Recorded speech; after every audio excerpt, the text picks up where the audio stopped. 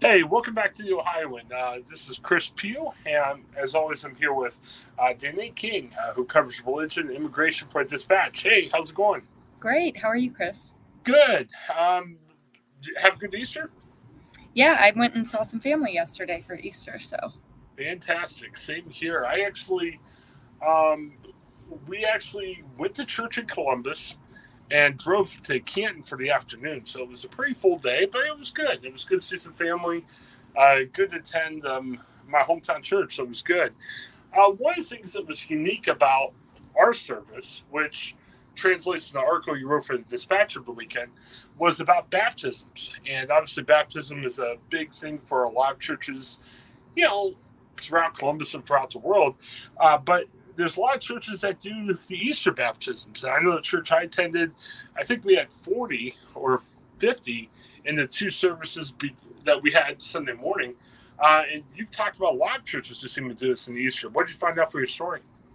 Yeah, it was really cool because it seems like it's growing in popularity doing these Easter baptisms. It's kind of always been a thing since ancient times, but it's starting to become more popular locally and in more modern times. And it's interesting because the church I talked to, like you said, a lot of churches do it, but the church I talked to, which is the church next door, they do. That's their name. They Yeah. do they did a unique thing this year where usually they plan baptisms and they go through classes with people and kind of really orient them not only to Christianity but to the church. And this year they did that, but they also just opened it up to anybody who might have felt, called to get baptized that day. So that took a lot of extra planning and preparation from them, and it was cool to hear about, kind of why they're passionate about not only offering this for people who have planned it as an entry into Christianity and an entry into church, but also people who didn't plan it and just feel called, and feel a connection to Jesus on that day. I like how every church seems to operate differently, and there's no bad way of doing it. It just depends on what you have the room for and everything. I'm looking at your story now, and you have a looks like a youth group leader, a small group pastor, in the picture, and he's looking at a pool. They have like kind of a nice little blow up pool there where they do the baptisms in. I think that makes it fun and unique.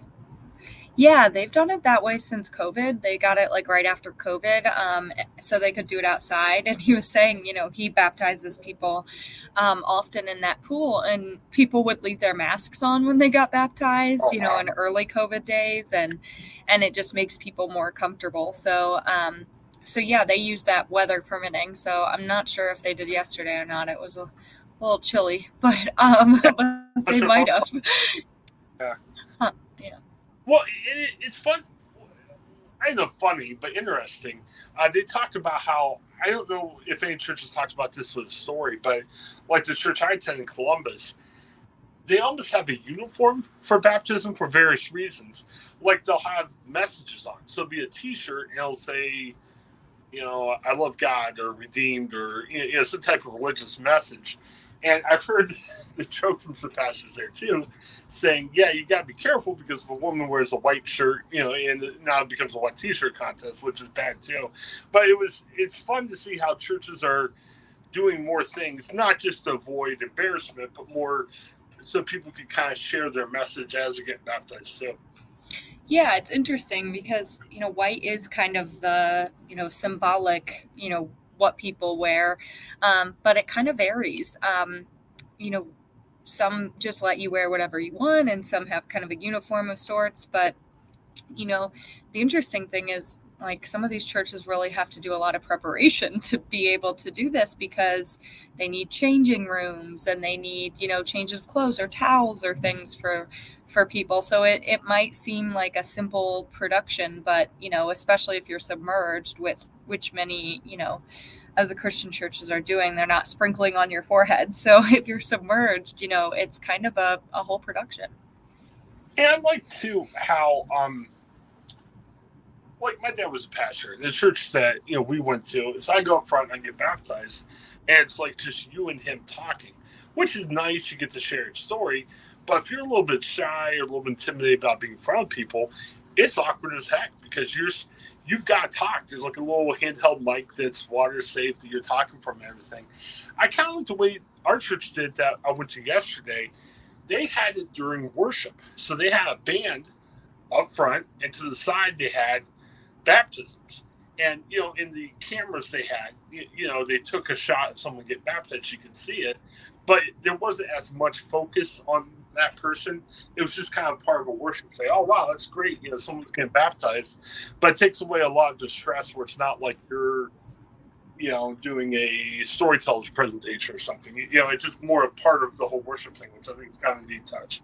Right. You're not as front and center. So it takes some of the anxiety out of that, hopefully, and you have that, when I got baptized, what I really liked was having that private moment with the pastor. That's not something you always get as a congregant. So I think he might have had a microphone on. I can't remember, but, just having that private discussion as you, as he blesses you and you take this big step. Yeah, but you could see in the pool they had like a man and woman baptizing everybody, and you could see that they were talking. So you had that chance to express it to them, but it wasn't like you were doing a big presentation for the whole church, trying to publicly speaking. Yeah, really cool. So, all right, well, very good. Do you see? So it seems like your story talks about this seems to be trending up. I think I would only imagine this would probably get more popular in the future because it seems like it's a popular day to get baptized because again it kind of signifies what happened with God, but it also seems to be kind of a better day to get baptized. Instead of saying I'm gonna get baptized on a random day in January, let's get baptized on Easter. Sounds like there's a lot of symbolism to it, which is really neat. Obviously, a sense of renewal and resurrection on a day where people are, celebrating Jesus rising again. And so there's that symbolism, but it's also, nice because there's the Lenten period is one of a lot of self-reflection. And so if that period is the time where maybe you're getting ready to be baptized and to really accept a new church community and accept, Jesus, I think that's the timing is kind of neat in that reflective period of Lent where you kind of prepare. I think it helps too at a bigger church where you have a bigger staff. Because I remember, my church, my dad was like really the only staff member. So, you pretty much had a bunch of hymns in a row while you could get changed and dried off and everything. And it's kind of nice where you have a bigger staff and more people to take part in the experience. So, yeah, definitely. All right. Very good. Well, again, you can catch these stories every day in the Columbus Dispatch. Wanted to mention, throw a curveball at you a little bit.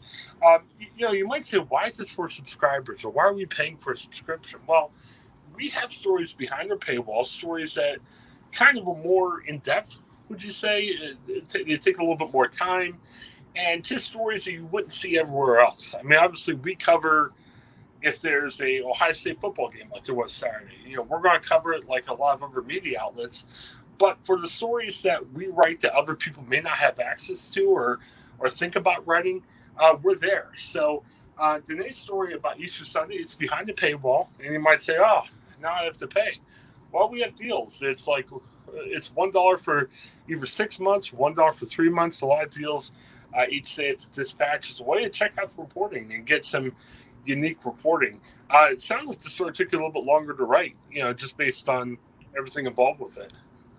Yeah, definitely. And, subscribing, you get a lot of benefits. Like Chris said, there's just a lot of unique stories that you aren't going to find elsewhere and things we've worked harder on or put more time into. And so, your subscription really goes to support all of those stories and that journalism that we're doing and bringing you that unique content on, whether it's Easter baptisms or, I have a story coming up when I talked one-on-one with the new Bishop of Columbus and things like that. And so we're trying to provide all kinds of content. Some of it is, free or metered and some is a little bit more exclusive. So we'd love it if you would get access to that as well. Because I've heard this, Danae's heard it. I'm sure out there you're probably thinking that, saying, oh, I can get the same story elsewhere. Sometimes you can, sometimes you can't. And especially for a story like this, a little bit more in depth, stuff you can't get anywhere else. So, Danae, as always, we appreciate your time. Anything you're working on in the near future, or? Yeah, like I said, that story about the new Bishop of Columbus, the Reverend Earl Fernandez. And then I'm also doing a story. So I don't know if people know, but Orthodox Christians have their Easter a week after. And so that's this Sunday. And I'm doing a story on a Ukrainian Orthodox pastor who's hosting a prayer service for people in Ukraine and doing some cultural Ukraine practices as well, and just trying to support people overseas. So I'm doing something on that as well. Very good. Well, as always, check out dispatch.com for the latest in coverage. Danae, as always, thanks. Have a great day, everybody. Hi, I'm Jennifer Mooney. Welcome to what is our new Hope Interrupted podcast based on the work from our book, Hope Interrupted, that I co-authored with my good friend Byron McCauley. Hey, Jennifer, I'm looking forward to this podcast as much as I was looking forward to writing this book with you. We hope to interview some high impact folks as well as have a little fun. We're going to cover stories of hope.